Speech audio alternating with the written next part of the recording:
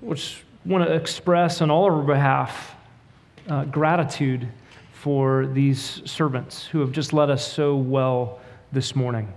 They do a lot with a little.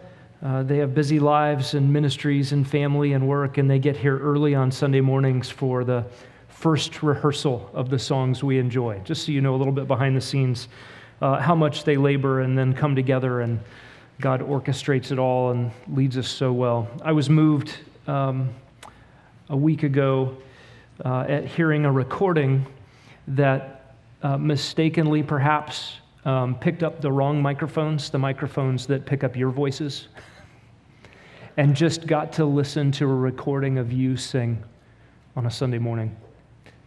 Just remarkable. I love that we gather together corporately to reflect on who God is and mutually encourage one another. And you need to know the instrumentalists up here see themselves as instrumentalists and servants, but they know that you are the worship team. God's the audience. We worship Him together. And it is just marvelous to hear one another's voices. I want to give you a prayer request answered update, or soon to be answered. The Mitchells will be on their way to Mairoro sometime between this service and our evening service. And so after much prayer, much longing, much planning, and a whole lot of travel, they will finally be there in the village. So continue to pray for Ryan and Elna, Sebastian and Callista as they step back into the village with the Doe people who have recently heard the gospel in its clarity, and some of whom have recently believed. We can continue to pray for that fledgling church.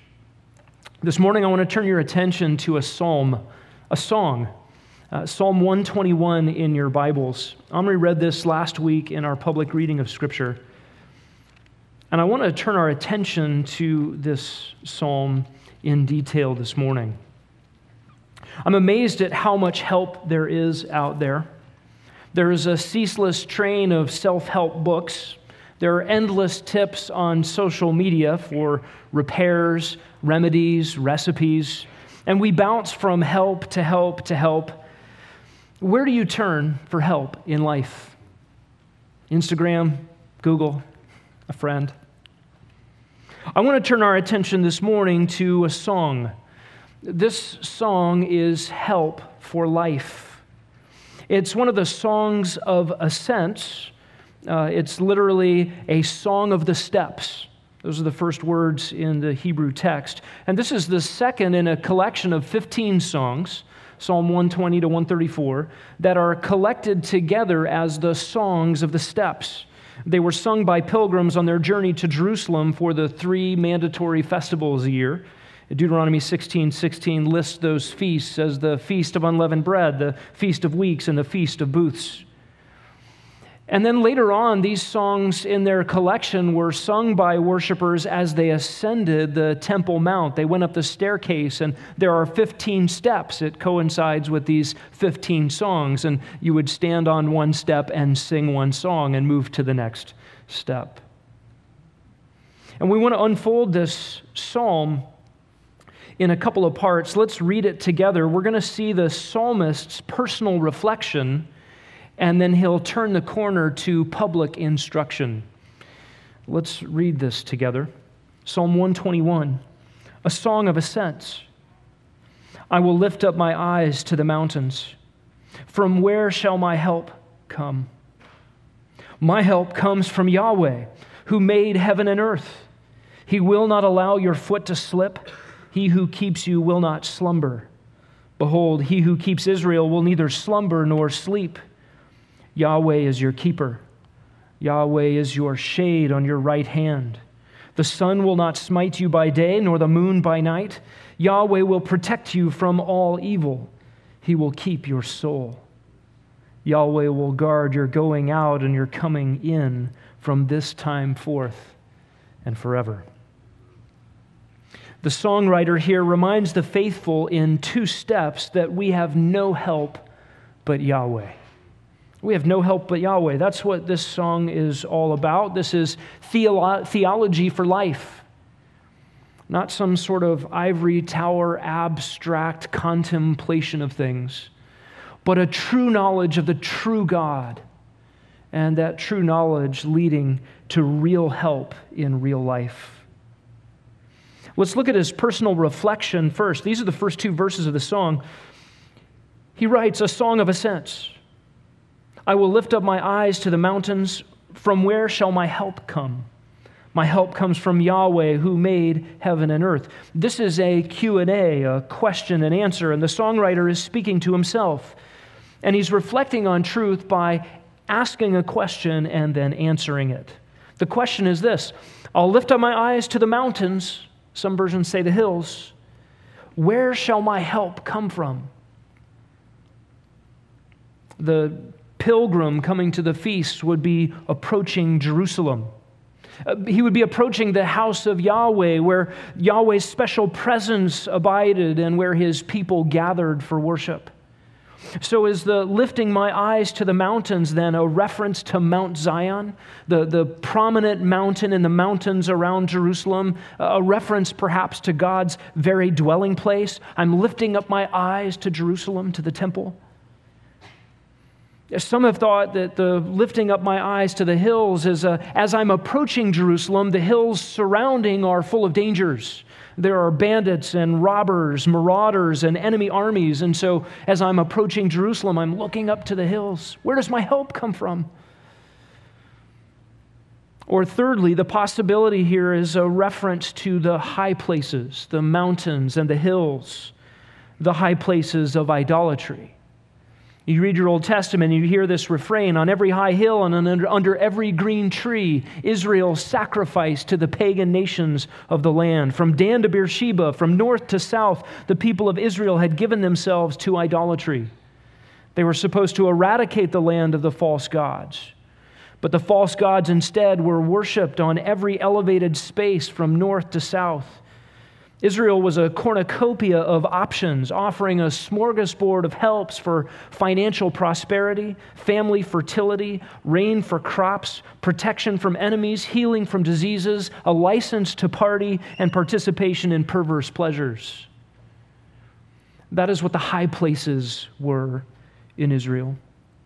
And I believe the reference in verse 1 is to those high places. And notice the contrast in verse 2. I lift up my eyes to the mountains. Where will my help come from? My help comes from Yahweh. He doesn't say my help comes from the mount, from Jerusalem, or the beloved name for Jerusalem, for Zion. No, this is a contrast. The psalmist encourages us to look beyond the mountains, to the one who made the mountains. Look down at the next Psalm of Ascent, Psalm 122, verse 1. I was glad when they said to me, let us go to the house of Yahweh. We read that this morning. Not to the high places, not to the hills, not to the mountains, but to the house of the Lord. Now look down at Psalm 123, verse 1. To you I lift up my eyes, O you who are enthroned in the heavens. Where should our eyes go? This contrast is critical. Not to the various helps that the world offers, but to God alone. Listen to the Old Testament's descriptions of the high places. Deuteronomy 12:2. You shall utterly destroy all the places where the nations whom you shall dispossess serve their gods, on the high mountains and on the hills and under every green tree. 1 Kings 3, the people were still sacrificing on the high places, because there was no house built for the name of Yahweh until those days. Now Solomon loved Yahweh, walking in the statutes of his father David, except he sacrificed and burned incense on the high places, those high places of idolatry. Listen to Jeremiah 3:23 and this invective. Surely the hills are a deception, a tumult on the mountains. Surely in Yahweh our God is the salvation of Israel. There's the contrast again. Now let's look at this contrast in verse 2. Where does my help come from? My help comes from Yahweh who made heaven and earth. This single theological truth ought to put an end to all other searching for help. How quick we are to seek help anywhere other than God, as if going to God for help was our last resort. how we ought to run to him as first resort in everything and for everything. He is the maker of heaven and earth. That is, he's the maker of the universe and everything it contains. And do you remember how God made it all? Out of nothing. This is power. This is power limited only by his perfections, his purpose, his goodness. Romans chapter 1, Paul tells us that his eternal power and divine nature are clearly seen, being understood from what? From what has been made. Listen, there's an incentive here for us to study creation as worshipers of the Creator, to note God's creativity and his power and the sustaining of his creation in the variety and the beauty and the magnificence of all of it, in the grandeur of it, in the size. We ought to get a sense of our place on the scale of the universe. In the macro, go out as big and as far as you can, down to the micro. By the way, if you look at orders of magnitude in magnification, from the size of a human out to the biggest things that exist and the size of the universe, those orders of magnification are smaller than the orders of magnification required to go down to the finite and small, the other direction. In other words, known particles are smaller compared to us than the whole universe is big compared to us. God is the maker of all of these things. Why would we go anywhere else for help? Anything in the created order can't compare to such power. By the way, to compromise on a biblical view of creation is to compromise right where we need help. The maker of heaven and earth is uniquely suited to meet our needs. No one else qualifies. Listen to Isaiah 40, 28 and 29. Do you not know, have you not heard? The everlasting God, Yahweh, the creator of the heavens and the earth, does not become weary or tired. His understanding is inscrutable. He gives strength to the weary, and to him who lacks might, he increases power. Jeremiah 10 says similarly, the gods that did not make the heavens and the earth will perish from the earth and from under the heavens.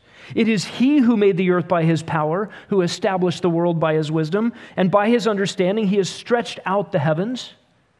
And when he utters his voice, there is a tumult of waters in the heavens, and he causes the clouds to ascend from the end of the earth. He makes lightning for the rain and brings out the wind from his storehouses. Every man is stupid, devoid of knowledge. Every goldsmith is put to shame by his idols, for his molten images are deceitful. There's no breath in them. They are worthless, a work of mockery. In the time of their punishment, they will perish. The portion of Jacob is not like these, for the maker of all is he, and Israel is the tribe of his inheritance. Yahweh of armies is his name. When heaven and earth go away, he will remain. Before heaven and earth were created, he is. The helps that Israel sought when they spurned their maker, where are they now? Where are the armies of Egypt and Assyria and Babylon? Where are the religions of Baal and Chemosh and Asherah? The fickle fads of human helps will all go away. Yahweh, the maker of heaven and earth, remains forever, and with infinite resources and the kind of power that brought everything out of nothing. In verse 3, the songwriter changes from personal reflection to public instruction. He's going to teach us now. Notice the shift in pronouns. Verses 1 and 2, it's I and my. From verse 3 to the end of the psalm, it's you and your. He is moving from his own experience to our encouragement. He's saying, taste and see, Yahweh is good. I've tasted, now you taste. And he is speaking here to believers, to the faithful. The promises that are on display in this song are not universal promises to all of humanity. These are promises to God's beloved on the earth, the saints, his people. Now, we need to make sure we understand this. These are promises for those who are rightly related to Yahweh in faith, who have submitted their lives to him and who look to him. And notice the transition from Yahweh as creator in verses 1 and 2 to Yahweh as keeper in 3 to 8. We move here from unlimited power to personal care. This is not power for power's sake. This is not power held in reserve just in case of something. This is power to help. This is Yahweh's unique competency employed for timely benefit. And the rest of this sermon will focus on the songwriter's public instruction. Here's his instruction. Yahweh powerfully, carefully, personally keeps. He keeps. He keeps you stable. He keeps his people. He keeps you strong. He keeps you safe. He keeps you from evil. He keeps your soul. He keeps your travels, and he keeps you forever. The key word in this section is to keep. 6 times in these verses. 3 times Yahweh is called the keeper as sort of a title. And the last 3 times the verb form occurs, Yahweh actually keeps. To keep here is to guard, to watch, to stand guard, to watch attentively. It's a very common word in the Old Testament. Adam was to guard or keep the garden in Genesis 2:15. Shepherds are said to keep sheep. A guard was said to keep silver and the storehouses of treasure and food and goods. What kind of keeping is this? This is intentional, present, personal, strong, reliable keeping. And the public instruction that follows here in verses 3 to 8 requires a response from us. This is not a mere novelty, something to observe and move on.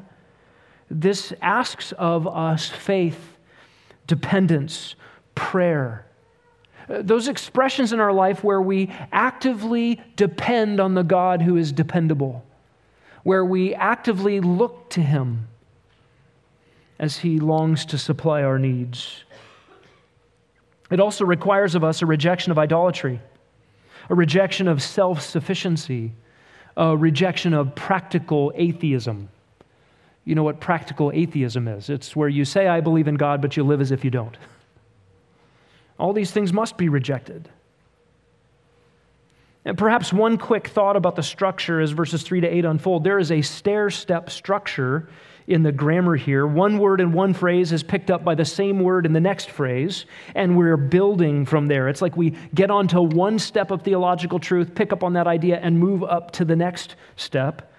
We are ascending the steps of the practical application of theology. What we know to be true about God is here foisted on our day-to-day experience. Our faith is to be re-strengthened. Our focus is to be recalibrated. And so you can imagine why pilgrims making their way to Jerusalem for corporate worship would be singing a song like this. Why worshipers would stop on the second step in the staircase to sing this second song of the steps. Who is the songwriter's help? Yahweh, maker of heaven and earth. Who should be our help? Only Yahweh. Let's receive this public instruction. Yahweh powerfully, carefully, personally, first of all, keeps you stable. Look at verse 3. He will not allow your foot to slip. He who keeps you will not slumber. Literally here in Hebrew, he will not give your foot to the slip. The things to trip on and trip over and slip on and slide down are everywhere in this world. The idea of steps is the idea of your walk of life. And what's so remarkable about the step here, it's not the picture of a freeway, but one foot in front of the other, each individual step, the singular step. He will not give your foot to the slip here. And who is it that won't give your foot to the slip? Back to verse 2. It's Yahweh, the maker of heaven and earth. The one who holds all power, the one who made everything out of nothing, is the one committed to detailed personal care in your life. Not letting your foot to slip is about stability in your walk of life. Every step is overseen by the personal care of God. You are not left to fate or to chance or to blind circumstance. It's easy to slip and to slide and to trip and to fall. And weak as we are prone to slip. Imagine the perils we would endure if left to ourselves and there were no sovereign personal care. What trouble would we get into? What trouble would we make? And when does God do this? Notice the second half of verse 3. All the time. He who keeps you will not slumber. What a remarkable promise. He takes no breaks. He takes no naps. There is no rest for him. It doesn't matter when you walk. Yahweh is present. He is powerful, and he is personally caring for his beloved. Have you ever experienced help that was too little or too late or just wrong? Maybe you've walked into the hardware store and asked for advice, bought the wrong pipes, installed them, and then flooded your bathroom. Maybe that was just me. Too little help. You bring a pocket knife to a gunfight. Help too late. You know, if only Sam Houston's armies could have arrived in time, the Alamo and its 150 defenders would not have been lost. And Davy Crockett and Jim Bowie might still be with us today. Maybe you received misguided help. I've driven to some of your homes using Siri and Google Maps, and I ended up in a dirt lot in Santan Valley or the back alley of a strip mall in Gilbert. Maybe you get worse than misguided help, but dangerously wrong. Put water on a grease fire and burn down the house. Look, the maker of heaven and earth, when he sets his affections on someone, he ensures that all will be for their good. His help is never too little, it is never too late, and it is never wrong. Next, we see Yahweh keeps his people, verse 4. He keeps his people. And this is the one that's sort of out of sync with the rest of this public instruction. It's all you. But here in verse 4, it's, and Yahweh keeps his people. This one's not about you, individual. This is about the collective of the people God has invested in. Yahweh is the protector of his people, the shepherd, the guardian, the keeper of his people. This was true of Israel in the Old Testament. This is true of his church now. And listen, he has not forgotten Israel. Do you remember our dive into Romans chapter 9, beginning in verse 6? The Lord has not forsaken his people Israel. Even if we Gentiles are from a funny olive tree, uncultivated outside of the garden, grafted into the rich root of the olive tree, which is Abraham, Isaac, and Jacob in the household of Israel, we are grafted in by grace, and God has a plan to restore Israel according to his promises and keep every one of these promises. He does not go back on his promises. He does not forsake. He keeps his people. And he keeps his people Israel at the national, even generational level. There is a day coming when all Israel will believe the gospel. Notice the constancy of his help here in verse 4. He who keeps Israel will neither slumber nor sleep. We're taking that step. He doesn't sleep when you're taking your steps. We move up to the next step in the staircase, and this one who never slumbers or sleeps keeps his people collectively. And think about this, that Yahweh never sleeps or slumbers. Dangers can be awake at any hour, and you and I need to sleep. And bad guys can wait until we're not ready. Armies can sneak up in the dark, but God never sleeps.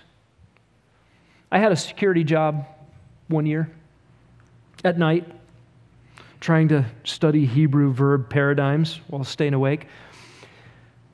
Confession, I nodded off a time or two. What if the worst had happened in those moments and the guard is sleeping? Yahweh never sleeps. He never slumbers. And this is a low blow to the idols in the high places. The fertility cults were worshipped in the seasons where people needed things to grow. But in the off season, the gods were dormant. They were sleeping. They were away. Listen to what Elijah says on Mount Carmel when he's challenging the worship of the false gods in comparison with the one true God, Yahweh of Israel. 1 Kings 18:27, Elijah mocked them and said, "Call out with a loud voice, for he is a God. Either he's occupied or gone aside or he's on a journey. Or perhaps he's asleep and needs to be awakened. Yahweh never sleeps, doesn't need to sleep. This is critical theology here. Yahweh, as maker of heavens and earth, is independent of his creation. He transcends the universe. He is self-existent. Every other existence is derivative. We exist because he says so. But God alone self-exists. He has no need of self-preservation efforts. He needs no food. He needs no drink. He needs no rest. He doesn't sleep. He doesn't need vacation. He has no other business to attend to than to his perfect purposes, which include the preservation of his godly ones on the earth. If he is awake, you can sleep soundly. There's no sense both of us staying up all night. If danger's awake and Yahweh's awake, I can go to bed. You can rest in him.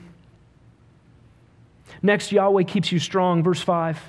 Yahweh is your keeper. Yahweh is your shade on your right hand.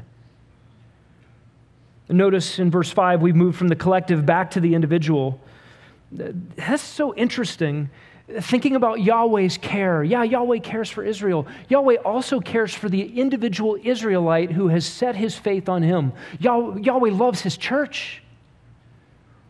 And Yahweh loves you, believer, personally. We're back to the individual here. And notice what is said. You don't get lost in the crowd. This is personal, individual care, and it is shade. That is protection from scorching Middle Eastern sun. I read Spurgeon's commentaries on this verse, and he said, sometimes you get too much of a blessing. Well, Spurgeon was an Englishman. All he knew was rain and gray and cold skies and damp walls. Sun sounded great. Too much sun, how's that possible? It leaked out into his commentary. But you live here. You run your air conditioning in November. You wear hats and sunscreen, and if you go to the Middle East, people are covered up. You're thinking it's 124 degrees in the Arab Emirates. Why is that guy wearing clothes head to toe? Well, if you lived there, you would too, to be covered up from the scorching heat. What is this idea of shade? Listen to Psalm 91. He who dwells in the shelter of the Most High will abide in the shadow of the Almighty. That is a comfort. We talk about throwing shade. That's negative. That's a criticism. God casting shade was a comfort and a protection against the danger at daytime. Now, what is protected here in verse 5? Your right hand. This is a Hebrew way to speak of power or strength. This is a promise from God for the sustaining of strength needed to endure life's hardships. Listen, there's a clue here for where this psalm is going. We're not free from trouble, but we are promised here strength in trouble. Look at the next one in verse 6. God keeps you safe.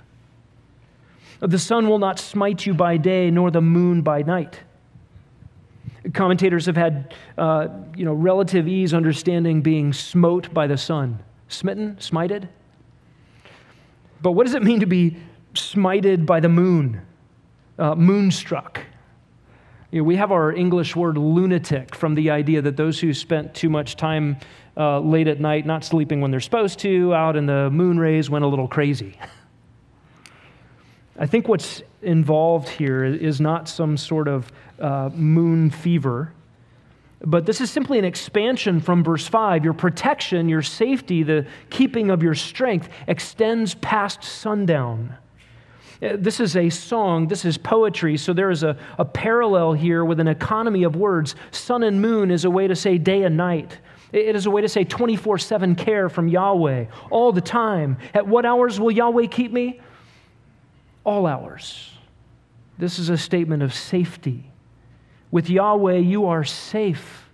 With known dangers and unknown dangers, in the heat and the cold, in the day or the night, amidst enemies seen and unseen, you can trust him. Next, Yahweh keeps you from evil. Yahweh keeps you from evil. Look at verse 7. Yahweh will protect you from all evil. New American Standard, the word protect here, it's still the word keep in the Hebrew. It should be translated keep so that you see it where it appears. He will keep you from all evil. Evil here is simply a bad. It's a bad. Sometimes the word evil describes moral perversity, sin. Sometimes the same word for evil just describes a physical calamity. You can, with the word evil here, describe a sin or a tornado, an immoral person or a landslide that buries a whole village. You can describe with this word a failure to love God with all your heart and soul, mind, and strength, a failure to love your neighbor, or a toothache. And there's tension here for us, isn't there? Who read this verse? Yahweh will keep you from all evil. What does this mean? Is this a failed promise in the Bible? Is this a promise that Yahweh actually will keep us from all bad? Yes, it is a promise that Yahweh will keep His precious ones from all bad. And you who have endured evils of various sorts, sins and toothaches, recognize there's a tension here. There's a clue to understanding this tension in the second half of the verse. Yahweh will keep you from all evil. He will keep your, do you see it there? Soul.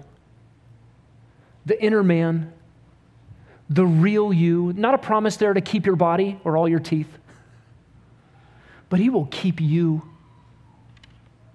Do you understand who you are? You are your inner person.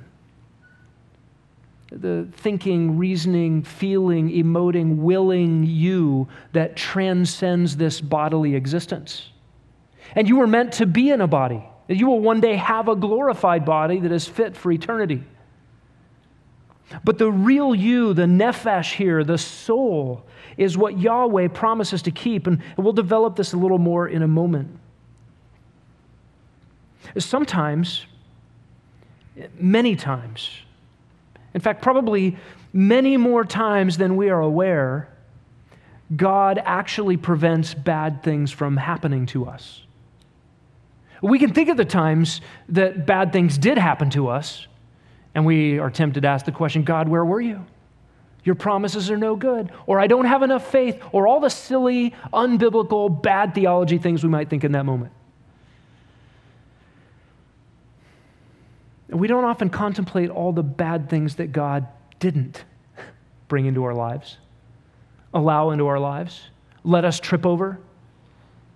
It's helpful for us to be grateful to remember that many times God actually fulfills this temporally in ways we don't know.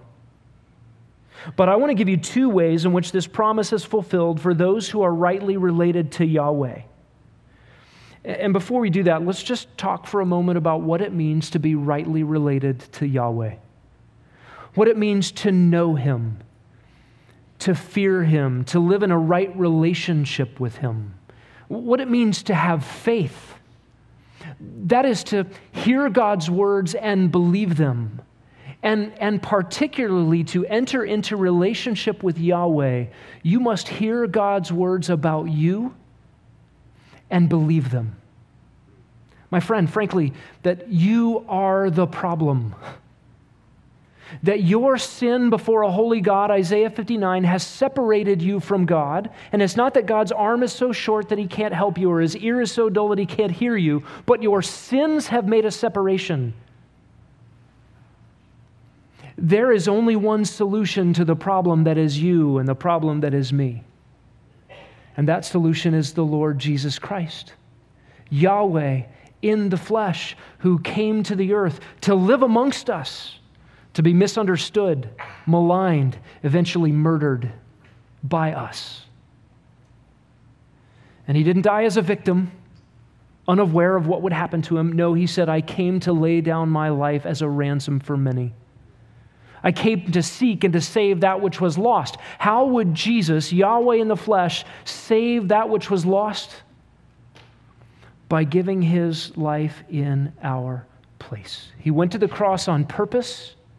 He endured the wrath of His Father against every sin that would ever be committed by every one of His precious ones, past, present, and future, in order to bring us to God. He made peace with His Father over our crimes by His blood. And friends, there is no other way to have a right relationship to God. There is no other way to heaven. There is no other name given under heaven by which men must be saved.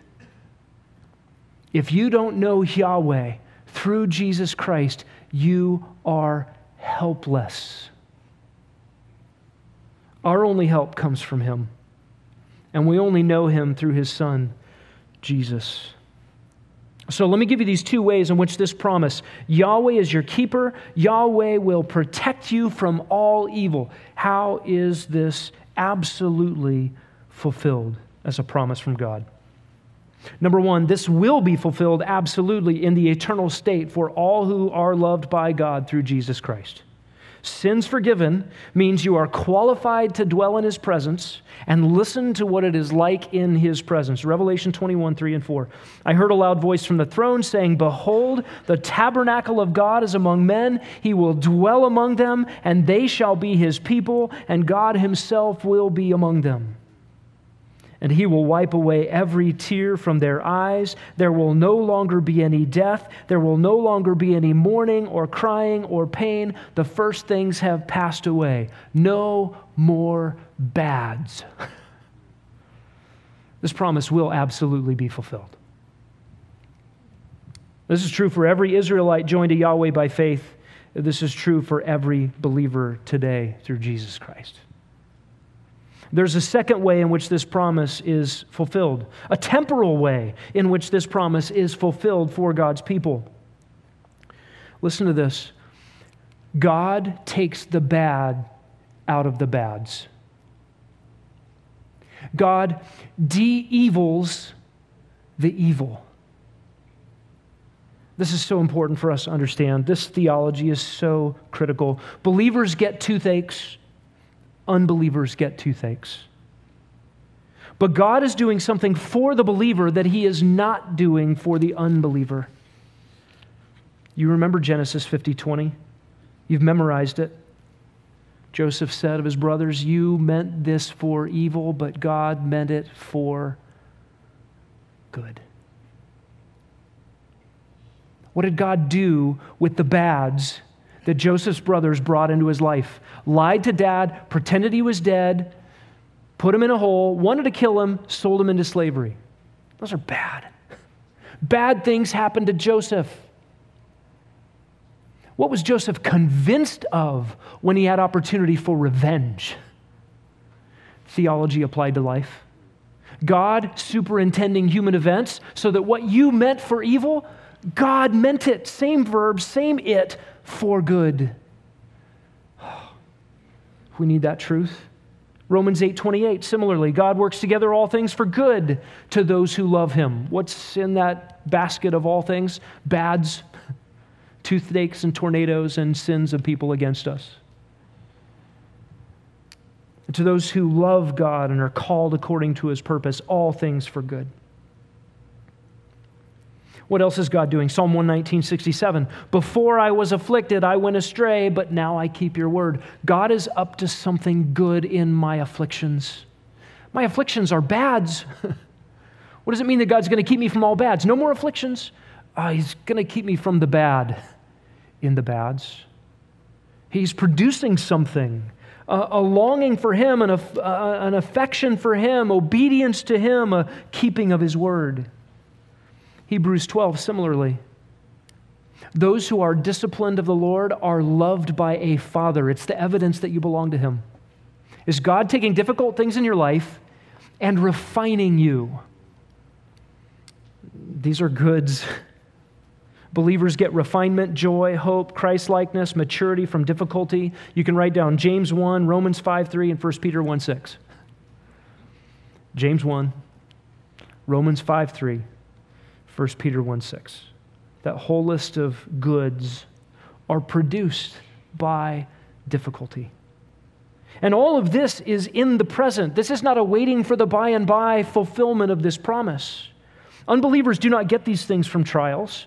They only get difficulty and afterwards judgment. Have you thought lately about what it's like to live as an unbeliever, to experience the same difficulties that God graciously brings into your life without the gracious part of it? Just life is hard, and it stinks, and it's just terrible. And you try to ameliorate the bads with forgetting about them, drinking yourself into oblivion, find some recreation to distract yourself from them, but in the end, you will be always brought back to the hamster wheel of life under the sun, under the curse. And then there's death. And what's after death for those who have not turned to God? Only condemnation. Unbelievers do not get these good things from trials. They only get the difficulty. That's the here and now side of the promise for difficulty for us. The future side of the promise, there will be no bads, but there's more to it than that. It is what Keith Green called in his song, Trials Turned to Gold. That the difficulties for us in this life, good that they are in God's good hand, producing for us more Christ-likeness, refinement, dependence upon Him, joy, eternal perspective, usefulness.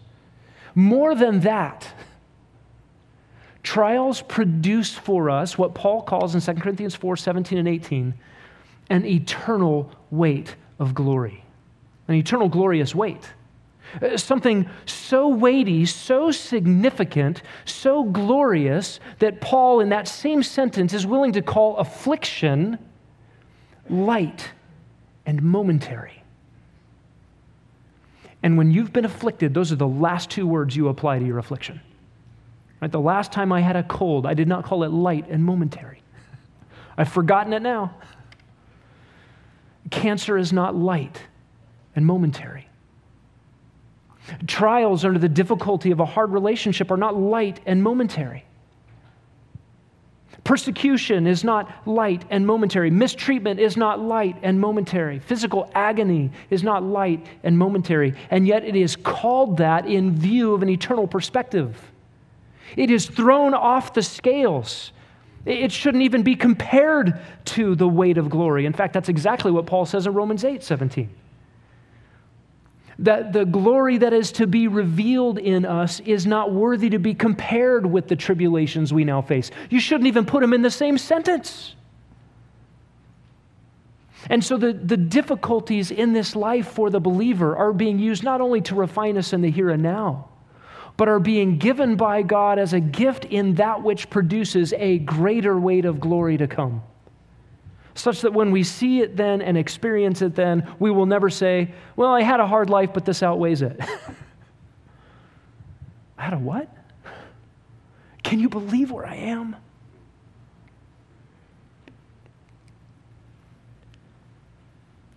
Evil, bad, all of it is a slave to God.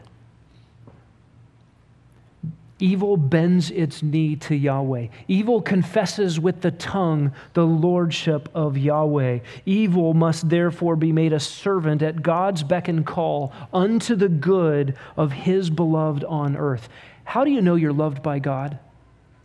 When God turns your enemies into your dearest friends because they are used in His good hand to refine you and to store up treasures for you in heaven. Evil doesn't win. Bads don't win the day. God is God. He is our help. Second half of verse 7, Yahweh keeps your soul. He keeps your soul. Whatever we lose in a trial, we will one day be grateful for. God, did you shave that off of my life? Whew, thank you. It's hard to say in the moment, isn't it? We will see one day with better vision. We will know that what God kindly, surgically removed was not good for us. Our dross is refined. That which is fit for eternity remains. God keeps your soul. Again, not a promise to keep your body. Your body's not fit for eternity anyway. Nothing that God intends for our good can be snatched away by circumstance, hardship, trial, difficulty, enemies, disease, sickness, or even death. Yahweh will keep your soul. Listen, when difficulty knocks on your door, you can be assured, believer, that it is good in the hands of your keeper. And by contrast, when good things from God knock on the doors of unbelievers, They receive them, ungrateful to God, believing perhaps that they deserve them or are owed them. They worship the created thing rather than the Creator, and they go to eternal judgment with God's good gifts condemning them all the way. Everyone needs God's soul-keeping care. Only believers are promised it.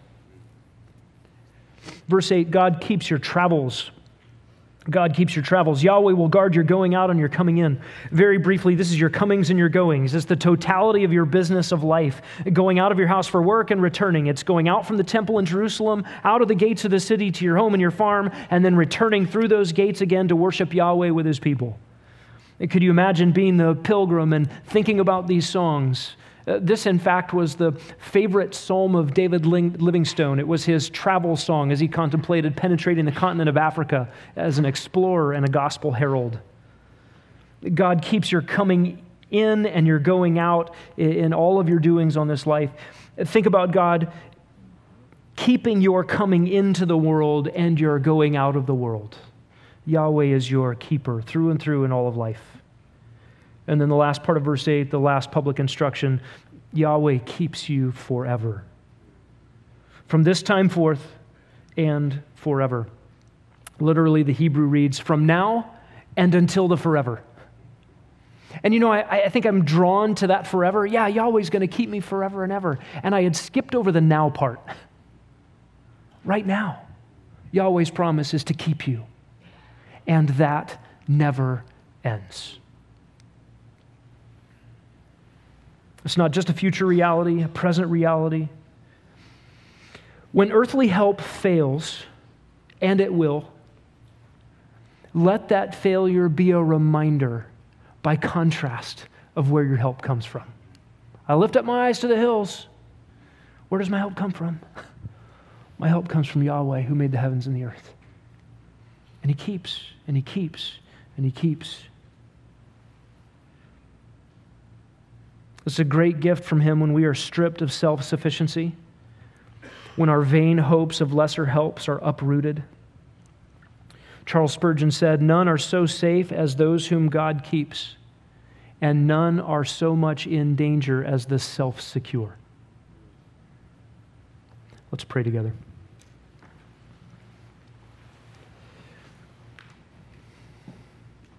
Should we lift up our eyes, O God, to the mountains, to the hills, to the high places, to all the offerings of this world?